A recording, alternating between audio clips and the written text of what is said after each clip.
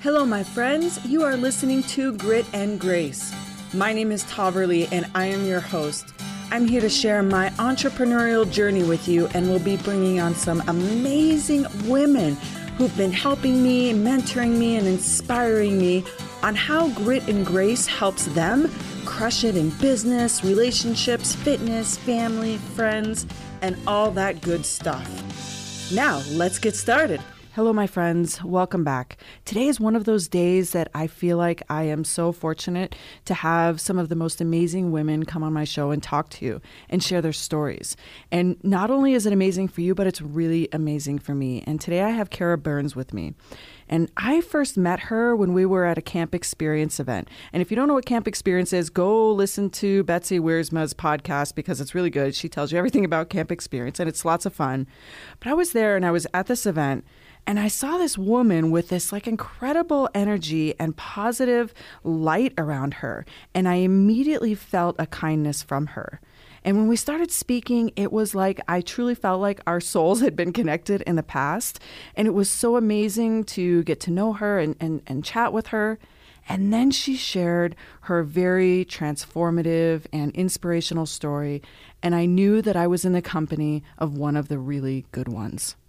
In 2013, after 20 years of drug and alcohol abuse, she walked out of federal prison to face the overwhelming challenges of re-entering society and beating the odds of relapsing. She's turned her experience and journey to this transformational way that she lives her life and empowering others to dig deep and find their way to success. She knows change is possible because she lives it every day. And Kara, honestly, it is my pleasure to have you on the show today. Oh my gosh, Taverly, that introduction, you just, you made my day. Thank you so very much. I'm honored, completely honored to be here. And that's what it was like when we met each other, though. There was all of a sudden our lights just connected and we were just happy, positive the moment we met each other. And well, at least that's how it was for me. Notice, I'll let you rephrase. It's okay if you didn't feel that way. I know you do now. Of course I felt that way. I absolutely mirror the same experience that evening. It was I knew immediately that you were someone that I wanted to know more about. And I will say that maybe part of the reason, even though our life paths and our trajectories are 100% different, I have faced challenges in my life that are beyond what the average person has to deal with. And I know how difficult that is. And in fact, I'm doing a presentation in a couple of months, and I was writing down part of what makes me unique and how I connect with people. And one of the things that came to me is that I see light in people because I've seen the dark. Right? I have experienced the dark side. And so I know what the light side feels like. And maybe that's why I connected with you so much. I don't know, but I'm really excited to have you here. Thanks for joining me. Absolutely. I'm honored to be here. And you know what I like about you, Kara, is that you are willing to talk about your experiences, and that has powerful impact on other people. You know, sharing our stories and our challenges is what really makes the stories so valuable. And you know, in all of my podcasts, I talk authentically about the things that have been really hard in my life. I share very personal information, and it's not always easy, but I know that me sharing how difficult it can be and that it's possible to come out on the other side in a better place, it can change other people. They can have the chance to learn from it. So, I appreciate the fact that you're always so willing to be open and honest, and you're amazing.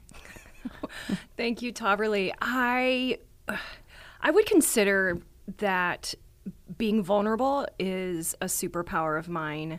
I believe that I have this amazing story, and if I don't share all of it, and when I say all of it, I mean all of it. If I don't share the real deep, dark places, then it's not going to really be transformational or impactful for other people. It will be to a degree, but not to where it would necessarily need to be for it to be transformational for them. And so I am a huge advocate for being a truth teller and going all the way and being as vulnerable as possible in an effort to connect with other women. Yes. Well, and I think that the fact that you do that also allows you the credibility, right, and the confidence to ask the same of others or express to them the importance of that. And part of when I started this podcast, right, I wanted to share my entrepreneurial journey. I wanted to share how difficult it was and all the people that came into my life and helped me. And that just meant talking about all the stuff that I didn't know, like right off the bat, all the things I had to learn. And every day I'm still learning all the time. It's always the journey that matters more than where I'm at. And it's funny now, because if somebody was to jump on our podcast right now and just listen to us, they would think, oh, that Taverly, how that is natural for her. She this comes easy. And I want to remind them to go back and listen to how how rough it was at the beginning and the process, because again, I think that's part of sharing. So Kara, where do you want to start? I think we should start at the beginning. So we should probably start at my childhood. Okay. So where did you grow up? Where are you from?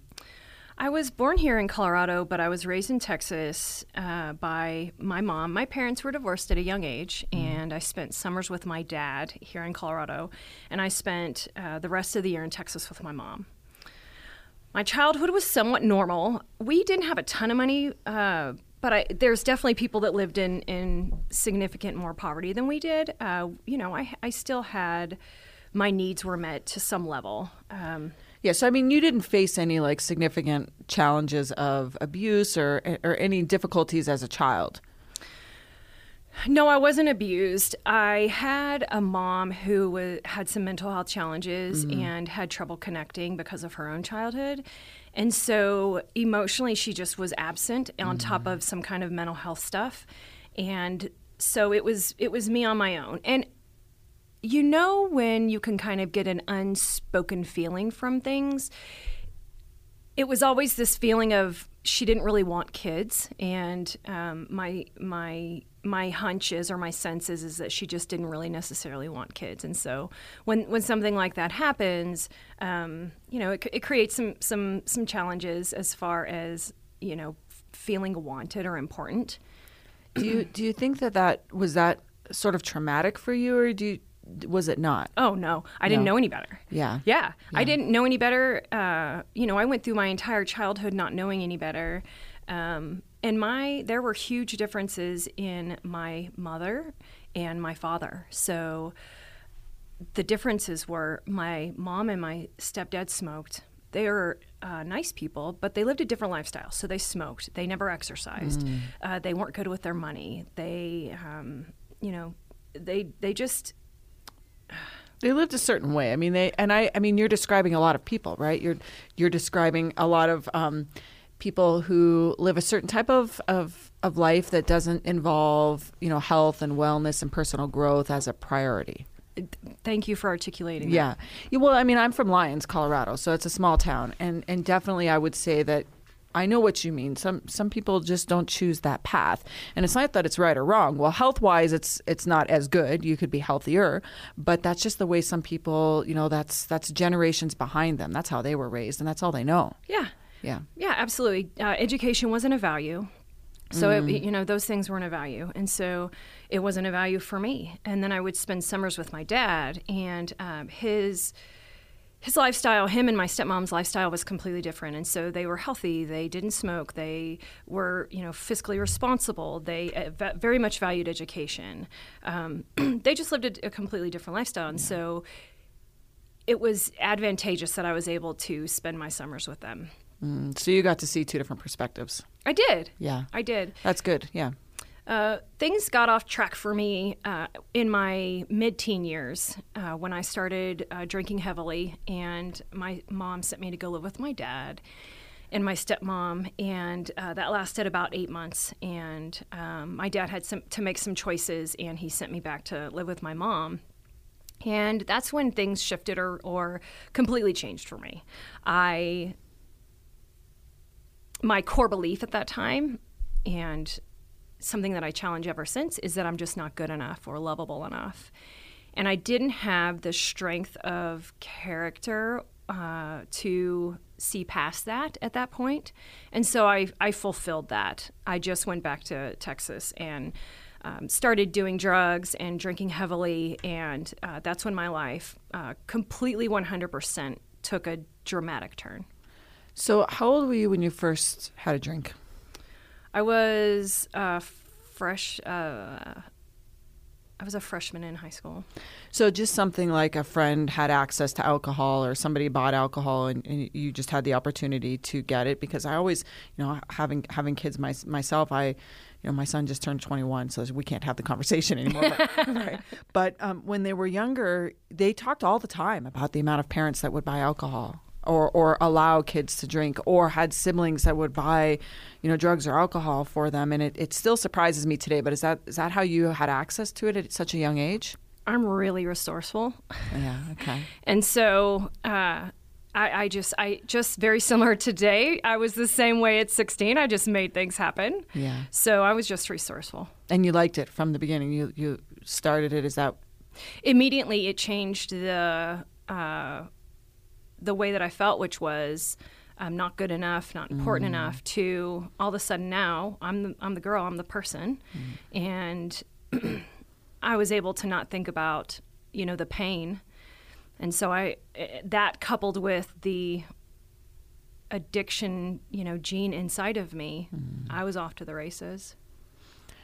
And I asked this question because I think that it's I guess it's different for everybody, but would you say that it was a self-medicating process from the beginning, or was it addiction from the beginning? And I only ask that because I know that a lot of our listeners, have faced this in various ways, addiction with family members, or we're in the United States. This is a major problem in the society that we live in a variety of ways. So was it that for you? Did it heal, or did it medicate or numb that pain that you felt? I'm a classic addict alcoholic, Taverly, and so what that means is when alcohol or drugs hit my system, it lights me up. Okay. Yeah, and that answers the question, because I haven't experienced that, but I do have somebody very close in my family that's an alcoholic, and I've lived with it my whole life. And I it's hard for me to understand, because it doesn't do that for me. It actually makes me feel bad. I don't like the way that it makes me feel. That's why I ask. So the transition from alcohol to drugs happened how? That just happens. So, when you're an addict, I think it's just the natural progression. And so, one day it was presented to me and I got high and liked it. And it started with Coke, and then it progressed to meth, and then that progressed to shooting meth in my early 20s. And, by that time, by the time I was shooting, it had snowballed to completely out of control. I was making bad choices and stealing, in and out of jail, never showed up to my court date, and was homeless throughout that time, which wasn't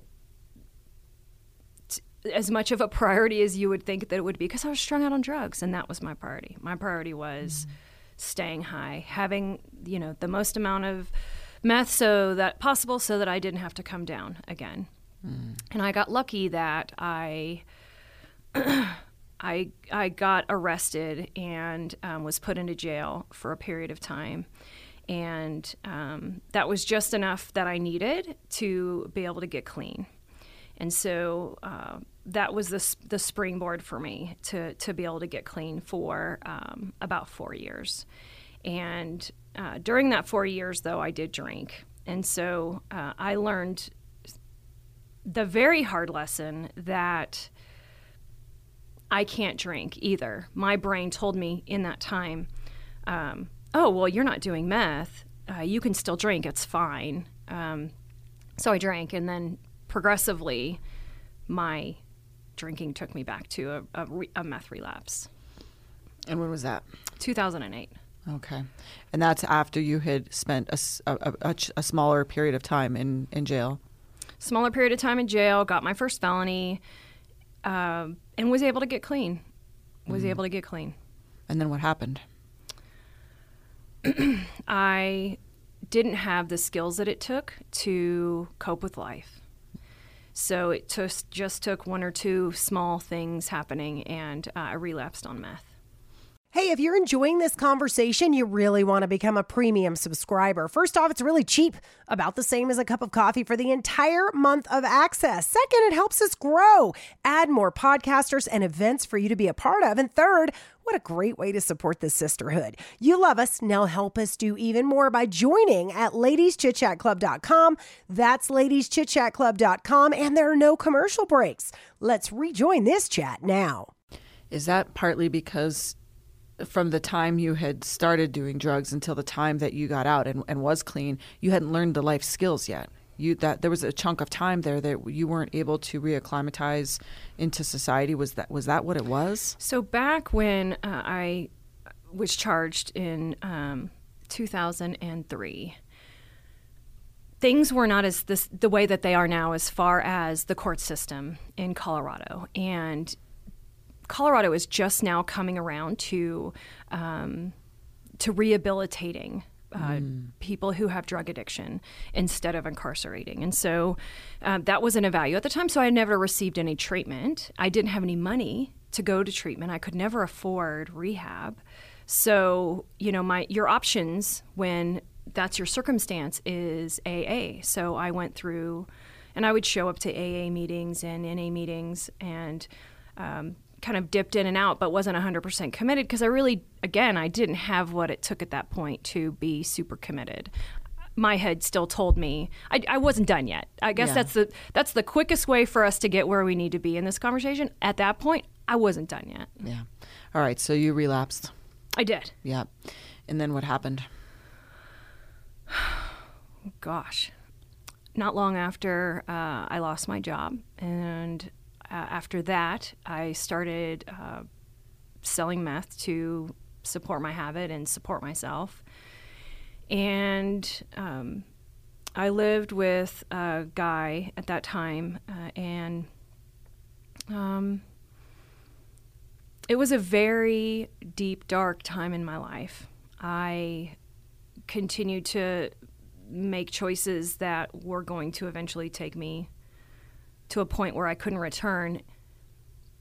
And the scary part about that is I couldn't stop. I knew bad things were going to happen, and I couldn't stop. So I moved in with the guy who I was buying my meth from, and we lived together. It was super challenging, again, because I knew I was on the road to not good things. And I ran money for him and sold drugs. And until one day I was indicted for conspiracy to distribute methamphetamine. And that was January of 2011. Okay. And you went to prison? I did. I often, there isn't probably a week that goes by that I don't think about that day and that moment and that time because it's been so impactful on my life. I, was pulled out of my car by DEA agents and the FBI right over here off 6th Avenue and treated like a criminal. And I was a criminal. I was an indignant criminal at that time. And it took that happening to me to be the springboard of what I needed to change my life. So I got indicted, and so indicted, Taverly, is not just, getting arrested on a state level. It doesn't mean my perception of, and I'm sorry to skip around, but my perception of when you get arrested or charged with something was you'll be able to buy your way out of it because that's the way it works.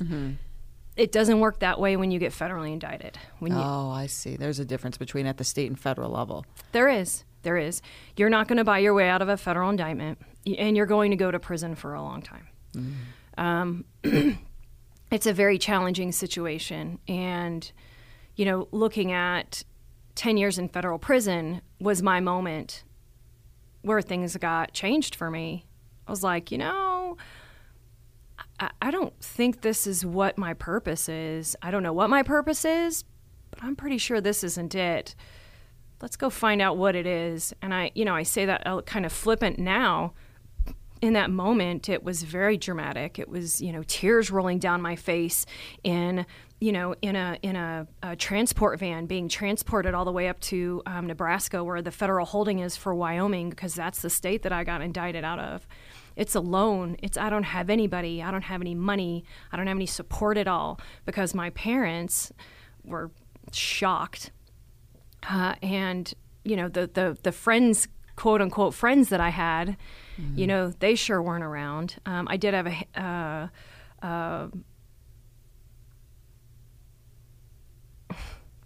I just flashed back to connections that I made, when you're locked up like that.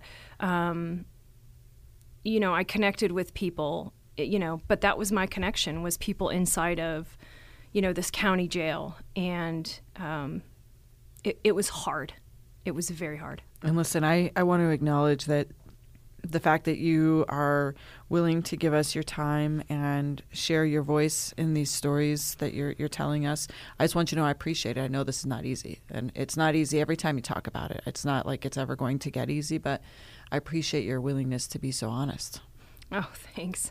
So when you were indicted, you went to federal prison. Was there treatment there available immediately? Because you at that point, then you have to get clean. You are not, your body is going to go through a tremendous amount of change. Did you have support there for that? I sought out treatment. So once I did, I was in county jail for a year, but then once I made it to prison, I was able to,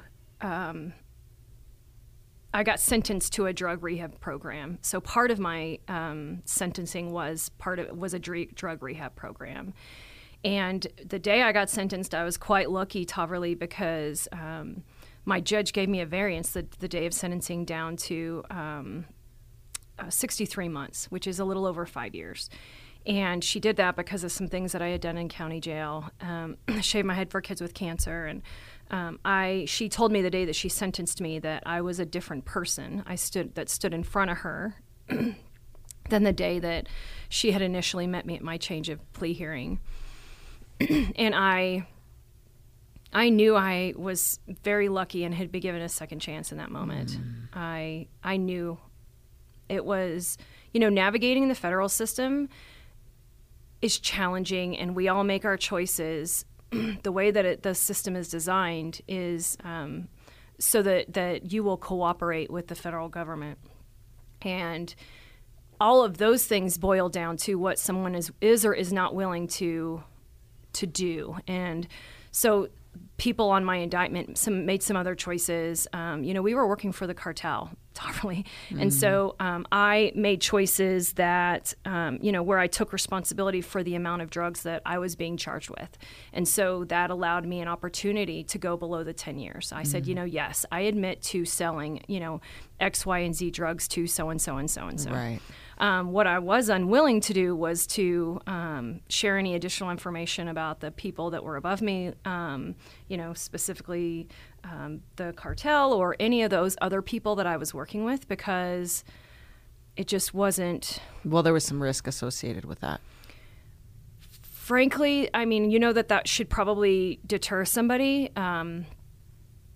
Again, I'm going to go back to it's a matter of what you can live with and what you can't. Yeah. And that I had put myself in that position. I had made those choices. And I don't know that I was operating out of fear. I was more so operating out of what felt right at the time. Yeah. And so I made those choices. And so I got lucky. I got, a variance on top of, an opportunity to not spend 10 years of my life in federal prison. And that made all the difference. And I knew that was my second chance, and I took it, and I ran with it. And I was lucky enough when I was locked up to participate in a drug rehab program that changed my life, to be taken off the compound to speak to young adults about the choices that I had made and what took me off course. And I'm standing there in my prison greens, and it's dramatic looking. My teeth are rotted out, and it was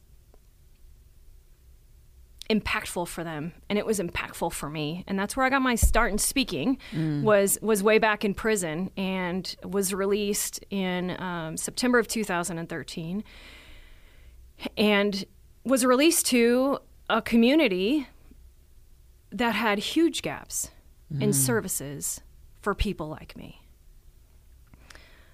I was so excited to get released from federal prison. The entire time that I was locked up, that's what you think about. I can't wait to get out of here. What clothes am I going to wear? All the things I'm going to do differently, the relationships I'm going to mend, all, A, B, C. And that's all you dream about, because there's, you've got nothing but time. Right. And I got out, and it was not that way. It was not exciting. It was scary as hell and very traumatic. So how did you find a support system? I went to a nonprofit in Denver back in 2013. They're no longer around now, but they're called Denim, and it was a support services nonprofit, and they referred me to another nonprofit called Dress for Success for professional clothing. The difference between someone making it and someone not making it is support. Yeah. The difference between someone being able to make different choices than what they have made in the past, or going back to the same old raggedy lifestyle that they lived before, is peer group and support services. So I identified that pretty early on and got heavily involved with Dress for Success. They gave me interview clothes. Did you find a job right away? Like, was that part of the services they offer? I'm just thinking, because I imagine that it's difficult to have that on your record, right? When you have to apply for jobs, or was that part of the services that they helped you with? No, Yeah. It doesn't work like that. Yeah. So I flash back, and it makes me emotional even to think about it. I flash back to, I'm standing there all dressed up in my nice clothes. My teeth are still messed up, but I'm at this job fair, and no one would talk to me. I'm not going to waste anybody's time, so I walked up to the table and I said, "Hi, do you hire felons?" "No, we don't hire felons." "Hi, do you hire felons?"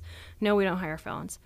Tears streaming down my face in my, beautiful outfit, and I can't find a job, and I have no money, and I have nothing. I live in a halfway house on Yale and Federal, and it was horrible, super, super challenging, and no one would hire me.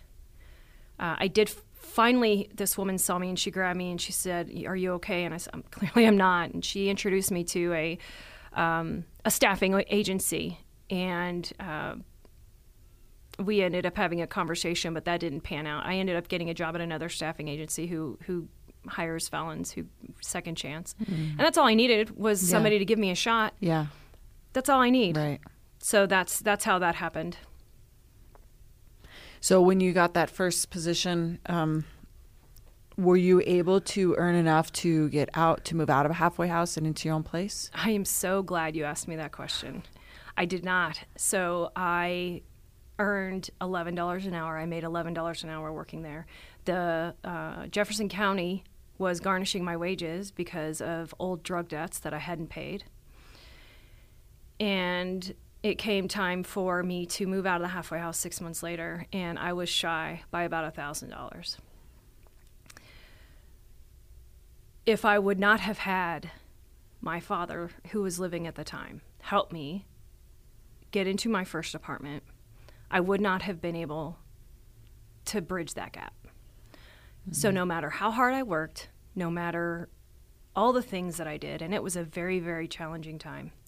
My roommates were selling meth out of our closet at the halfway house, and not just a little bit of meth, pounds of meth. Seriously? Yep. So that very pivotal moment in my life. Right. I have nothing. I have no money, no car. Do I follow this road with these girls that I've been on many times before? I can get money, and I know I can sell meth, so let's do this. Or do I go down this road where I don't know where it goes? And I tell that, most of the time that I speak, I share that specific story because it was very pivotal. It was a very pivotal moment because why wouldn't I make that same choice? Right. Why wouldn't I? What are the percentage of women that do? Again, I'm so glad you asked that question. So 65% of us go back within the first year. Wow. And up to 77% go back within 5 years. So if that number doesn't tell you how narrow the odds are for us to make it, I don't know what does. I can honestly say that there are very few people, including myself, that can truly understand what type of decisions you had to make every day and the strength that you had to have to walk into a location that had access to your previous drug of choice, your ability to make money, and choose the harder path because you knew you had a better purpose. I hoped I had a better purpose, right? I wish that someone had been through what I had gone through and was sharing their story, but they weren't. I didn't know. Wow. No one was, there was no information. There was no one coming into the halfway house and speaking and sharing their story and saying, hey, I've been through this and you can do it too. There's none of that because there's so few people who make it. And the ones who do, frankly, probably look back and go, I'm out. They want to erase those memories and put it behind them. I don't want to walk into that dirt and muck and mire. Yeah. And that's just that's the breaks.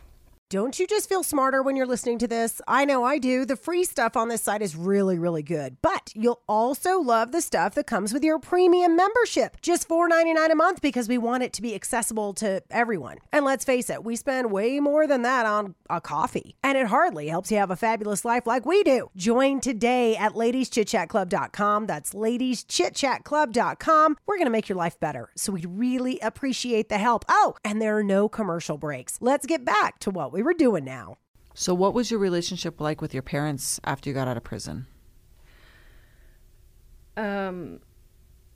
My dad continued to watch me grow and supported me. He helped bridge that financial gap for me to find a place to live. And it was good. My dad passed away almost 3 years ago, suddenly, but it was very good. And I'm not close with my mom. She's mentally ill. She's got some dementia, Alzheimer's happening. And so I just connect with her to the best, to honor her. Yeah. But we're not close. Right. My stepdad's played a pretty significant role in my life. He's a good man, as well as my stepmother, who is still in my life. And so those relationships are helpful, and I'm grateful that they've had the ability to watch me turn my life around. Yeah, it withstood the challenges. And I'm sure in a lot of cases it doesn't. Probably not, but when someone finally becomes, what makes the changes that you can see so significantly, then you're bought in. Then it's time to buy into somebody when they're on that path. Right. And I think I understand a lot more about you right now. Like right just in that moment. And mostly because I now understand why you as a leader do what you do for other people and other women specifically. I get it. And I see that you didn't have that. And the fact that you didn't have that and you are still sitting across from me today doing what you do, I meant it. I mean, you are one of the good ones, Kara. You have gone from things that we haven't, I can't even possibly imagine what it's like to be able to sit here today and talk about it and be there for other women, because now you are that person that you didn't have. Yeah, indeed. I believe that I've been saved, if you will, and put on this path to help and show other women. And what a dishonor I would do if I didn't go back into that same halfway house and share with those women my story and share with them how I made it out. If someone would have done that for me, it would have made all the difference.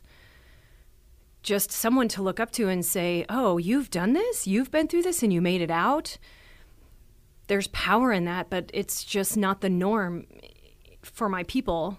People with kind of, criminal histories and so forth. And the people that do make it out and are successful carry shame about it. And so they want to erase it. Nobody talks about it. Nobody talks about, being a felon or criminal history or being a drug addict. If you've made it out, it's just not something you share. It's just shame. And when you go get a new job, you just hope like heck that you're able to connect enough or explain enough so that they'll give you a chance.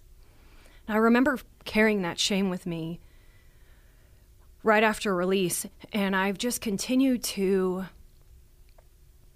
share and share and share and share and share to the point of maybe if I continue to share this, it's going to normalize it for me and it's going to normalize it for everybody else. Right. Can we just talk about this like it's okay and normalize it? Mm-hmm. Because so many of us have criminal histories. There are 1 in 100 people actually in America are locked up. If you translate that into people or bodies, that's a lot of people. That means that you know somebody, someone in your family, immediate family probably, good friend, their kids, someone has been justice involved. Right. And we're all carrying around this shame and we don't want to talk about it, and I'm tired of that. Yeah, nobody talks about it. In fact, you and I had a conversation not too long ago about this topic, that there are way more people than we have ever anticipated or we could have known because it's not talked about, right? That have experienced some type of criminal history. And I didn't really realize that those were the statistics until you said that.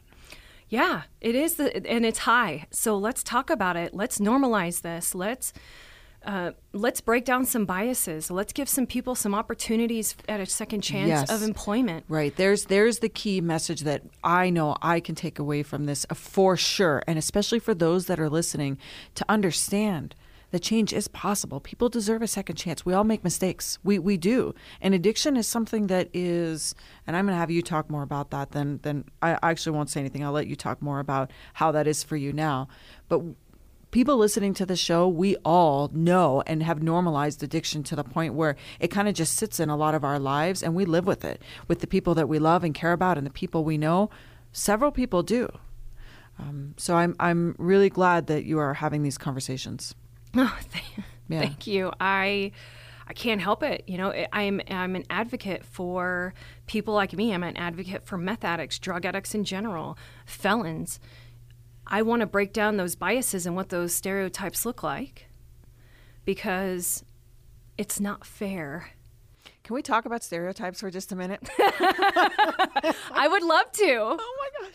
Okay, so there's this really funny story that I'm going to share that Kara and I experienced because we're doing actually some work together. We have some things to do together. We both are on a path to do more speaking, and so we are working with a group together, and we're just kind of, I'll just say we're buddy system, doing the buddy system, right?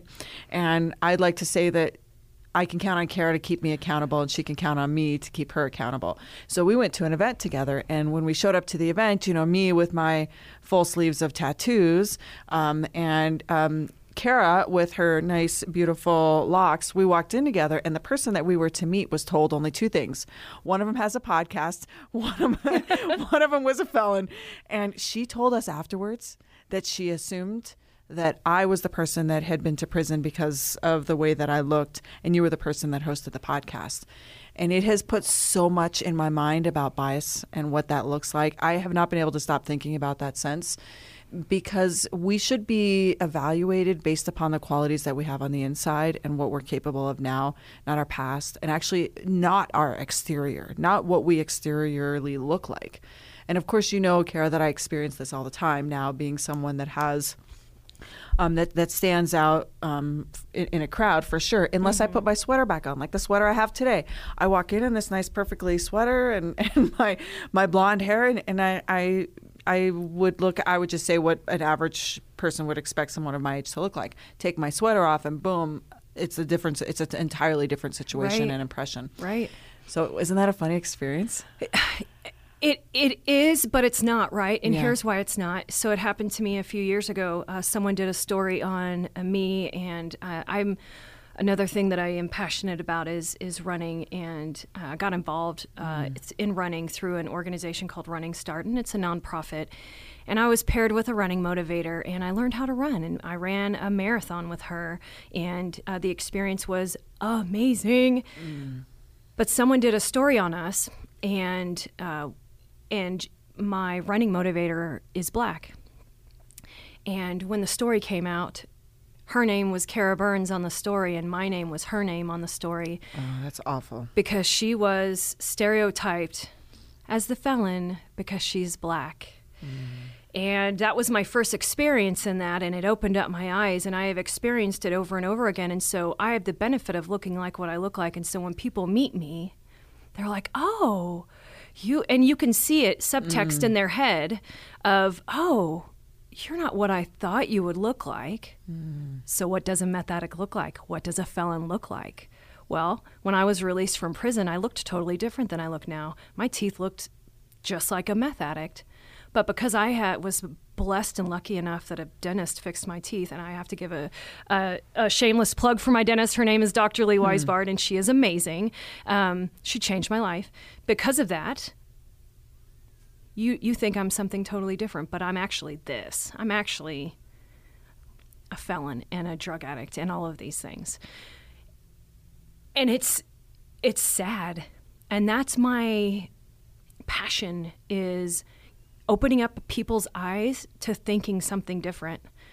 If I can just get in a little bit into their head of, oh gosh, maybe I should, kind of look at this, or maybe give an opportunity to somebody that I maybe not would have. Kara's, if I can make that path, I want to do it. And that's your message. I mean, that is the message that everybody listening is going to connect to. And we have these built-in biases that we have to fight on a daily basis anyway, and we have to be more conscious of it. And what I want to ask you is how did you go from that last opportunity to get into your own place, which your dad helped you with, succeeding farther along in jobs and continuing to deal with your addiction, because that's definitely a challenge that I'm sure is a part of your life today. How did you get from there to where you are today? Serving. I serve other people. So I had an opportunity to help a girl in the halfway house fundraise and get into her own apartment. And again, it was $1,000 that stood in the way of her releasing from the halfway house and being homeless to a homeless shelter, or getting into her own apartment. So I leveraged my network on Facebook and resources. And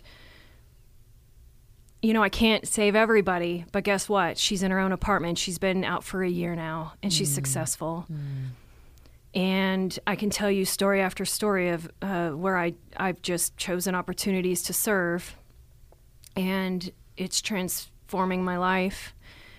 I am still heavily involved with Dress for Success, who has given me countless opportunities to represent them. The biggest one was in New York last year. I spoke at a gala event, and I was the keynote speaker. And that event in particular, all of them have changed my life. The Dress for Success, if I gave you a list of all the ways that they have helped me change my life, it would be very long. But this is one of the biggest ones, because I was offered a job from a fitness club called Equinox. And I got that opportunity. I received that opportunity because of speaking that evening. And again and again and again, opportunities happen and things happen in my life that line right up with my purpose and my mission. And my position with Equinox does exactly the same thing. And I am honored to be able to be creating nonprofit partnerships in an effort to provide employment for amazing talent.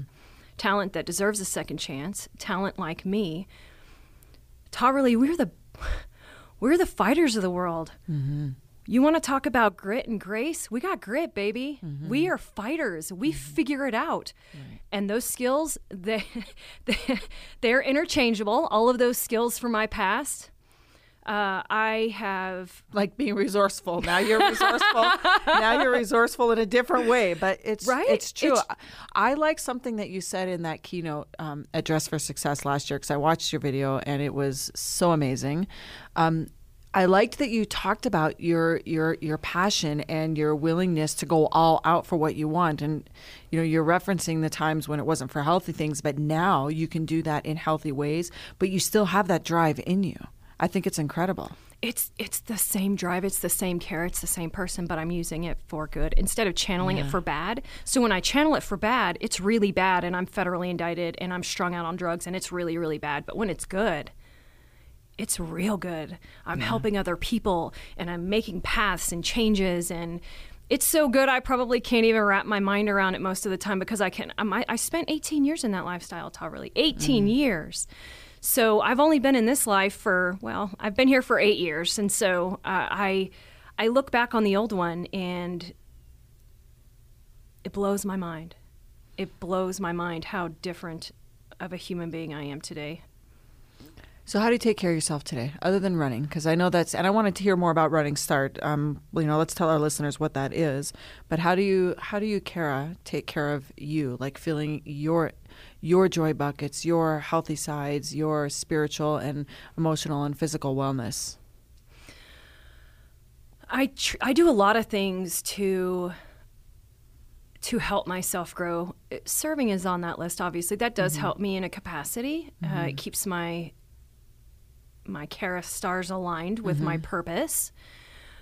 Taking care of me physically has been a huge deal. I work out. I try to commit to taking care of myself. When I'm not doing well, I let that stuff go quickly and immediately fall flat on my face. And so I try to keep in that routine.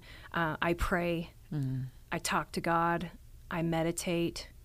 I think that the biggest thing that I do is that I get with other people who are the way I want to be.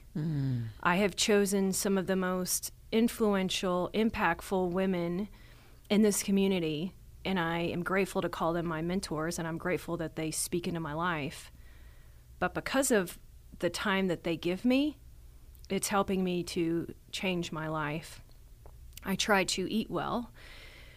I would say all the things that most people do as far as self-care. But at the very, very most top of the list, Tahverlee, is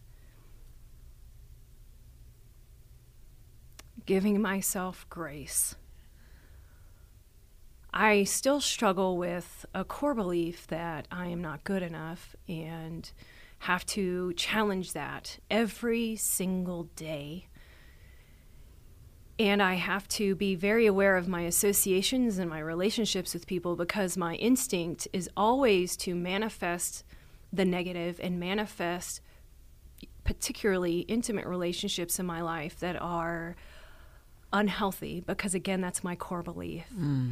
So I have to check that, on a consistent basis. And I am definitely in a period right now of growth and learning. Right. And I just try to protect myself and my time and my energy from things that don't serve me.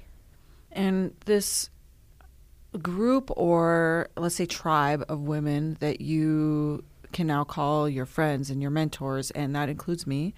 You trust your friends and the people you have in your life, don't you? Yes. So I ask you that question because I think one of the most powerful things to do is when you have people that you can trust, because we know the difference between somebody we can trust with our most intimate life details. Like there are people that I know I would trust with my children's life. I trust them. If you have those moments where you struggle with your value and your worth, those are the people that you need to be spending time with.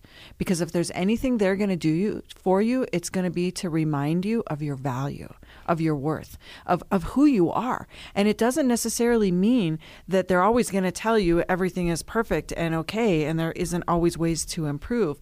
But I truly believe that somebody that you can trust and that loves you knows that you need your basic need met, which is to know that you have that worth and that value, but to also help you see the areas that you can improve, because it goes hand in hand. Anybody else that doesn't see that, they're not part of your inner circle. You have recognized that, that. So many of us don't. That learning lesson came for me when I started my own business, and the entire trajectory of my life changed.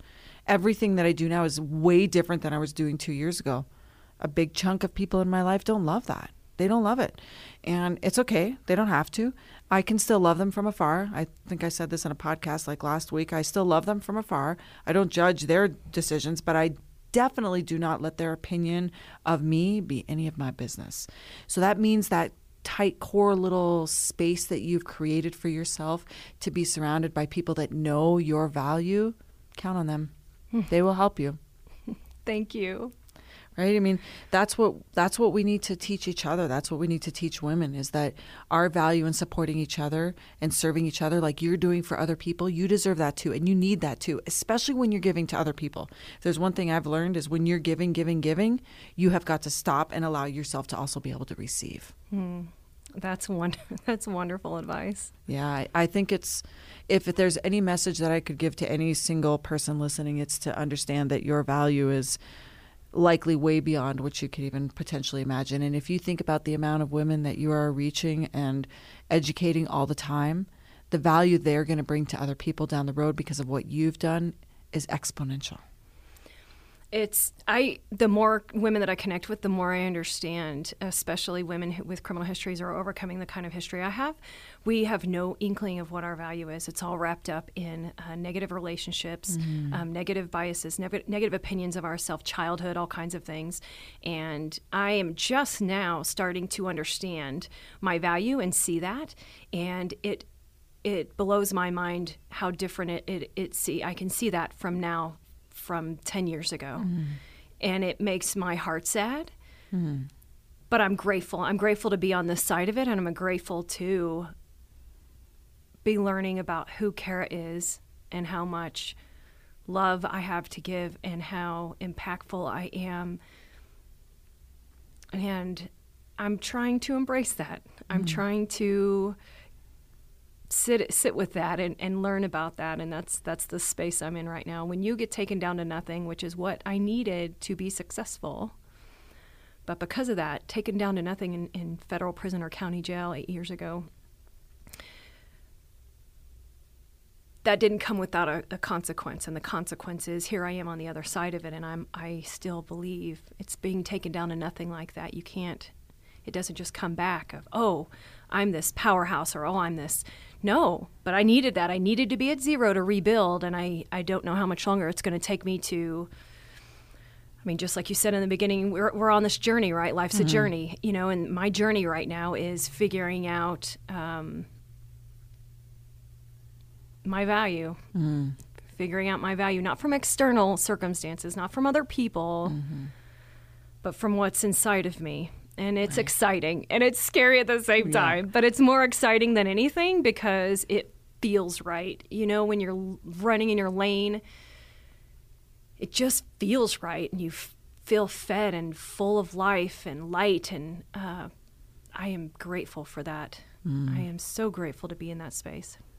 And I'm grateful to be in your life and have the chance to meet you and talk with you and learn from you, because I think that your grit and your grace for yourself, which is obviously what this show is called, but you are the epitome of both parts are needed. You can't have one without the other.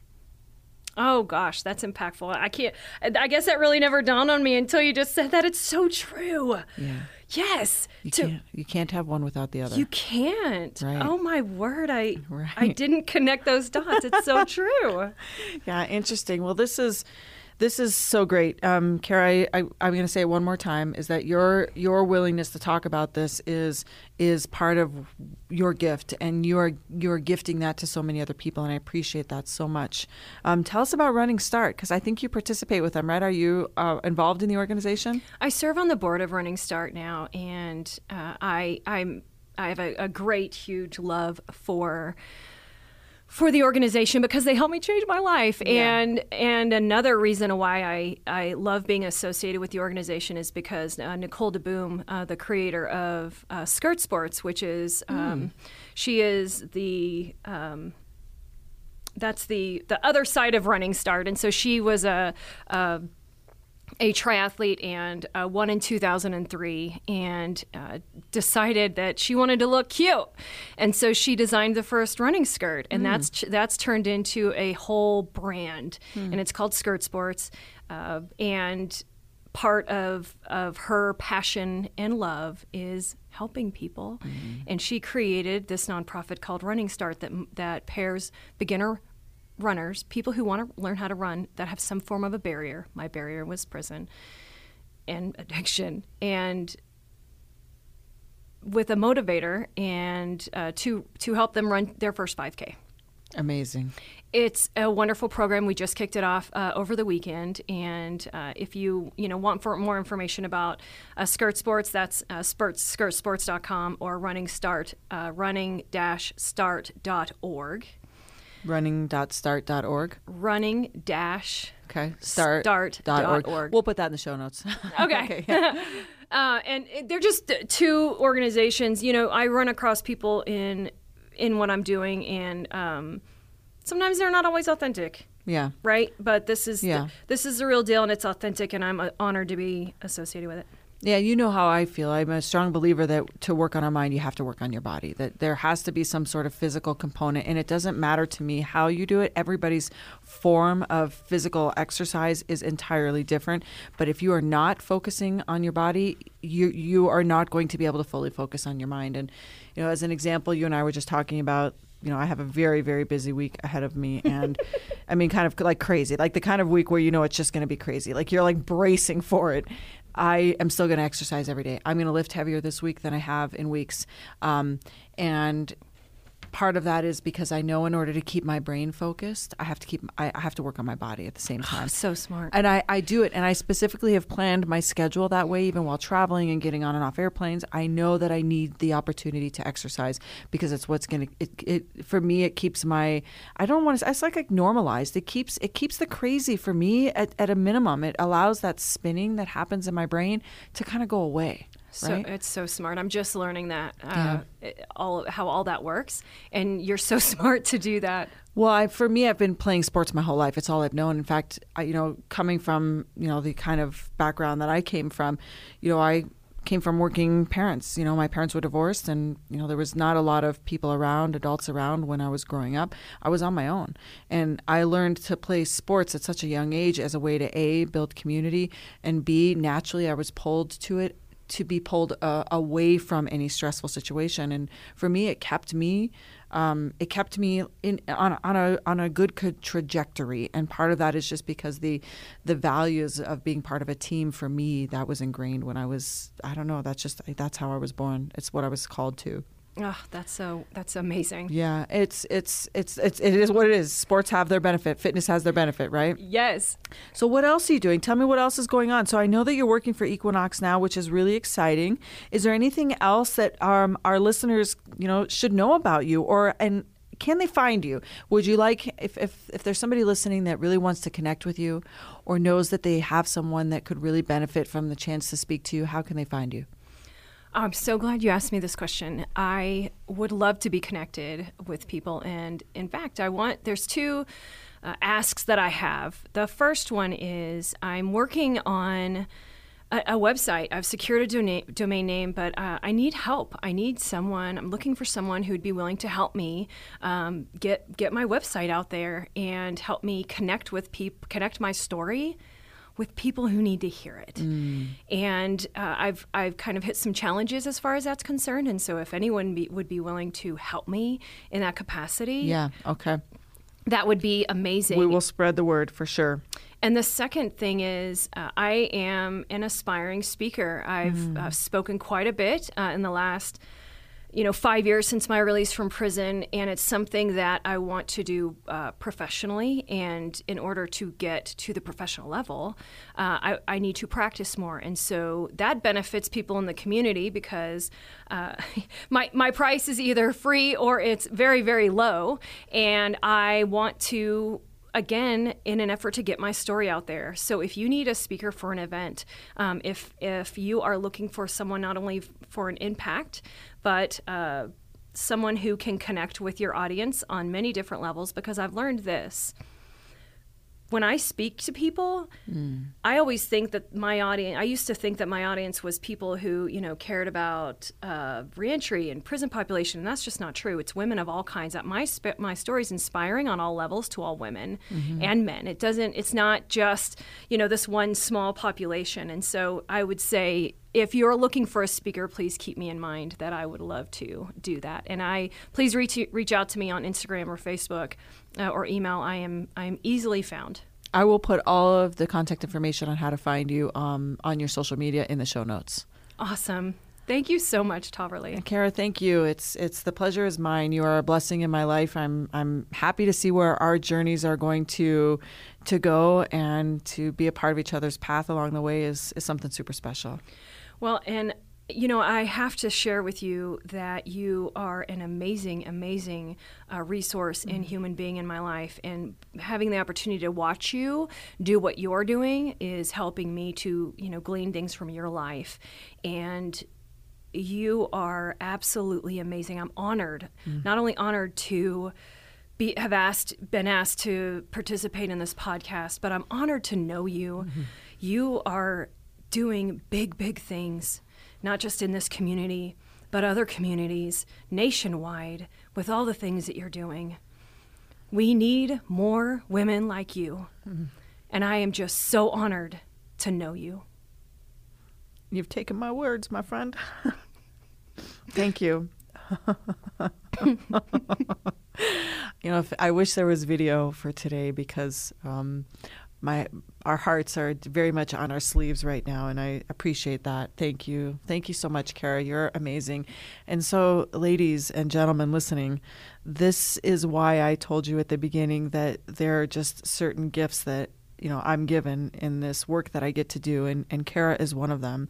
And she has come into my life in a way that speaks, to me spiritually and in so many different ways. And I'm grateful for her and for all of you that listen. And if you're listening on iTunes, please leave us a comment, give us a rating.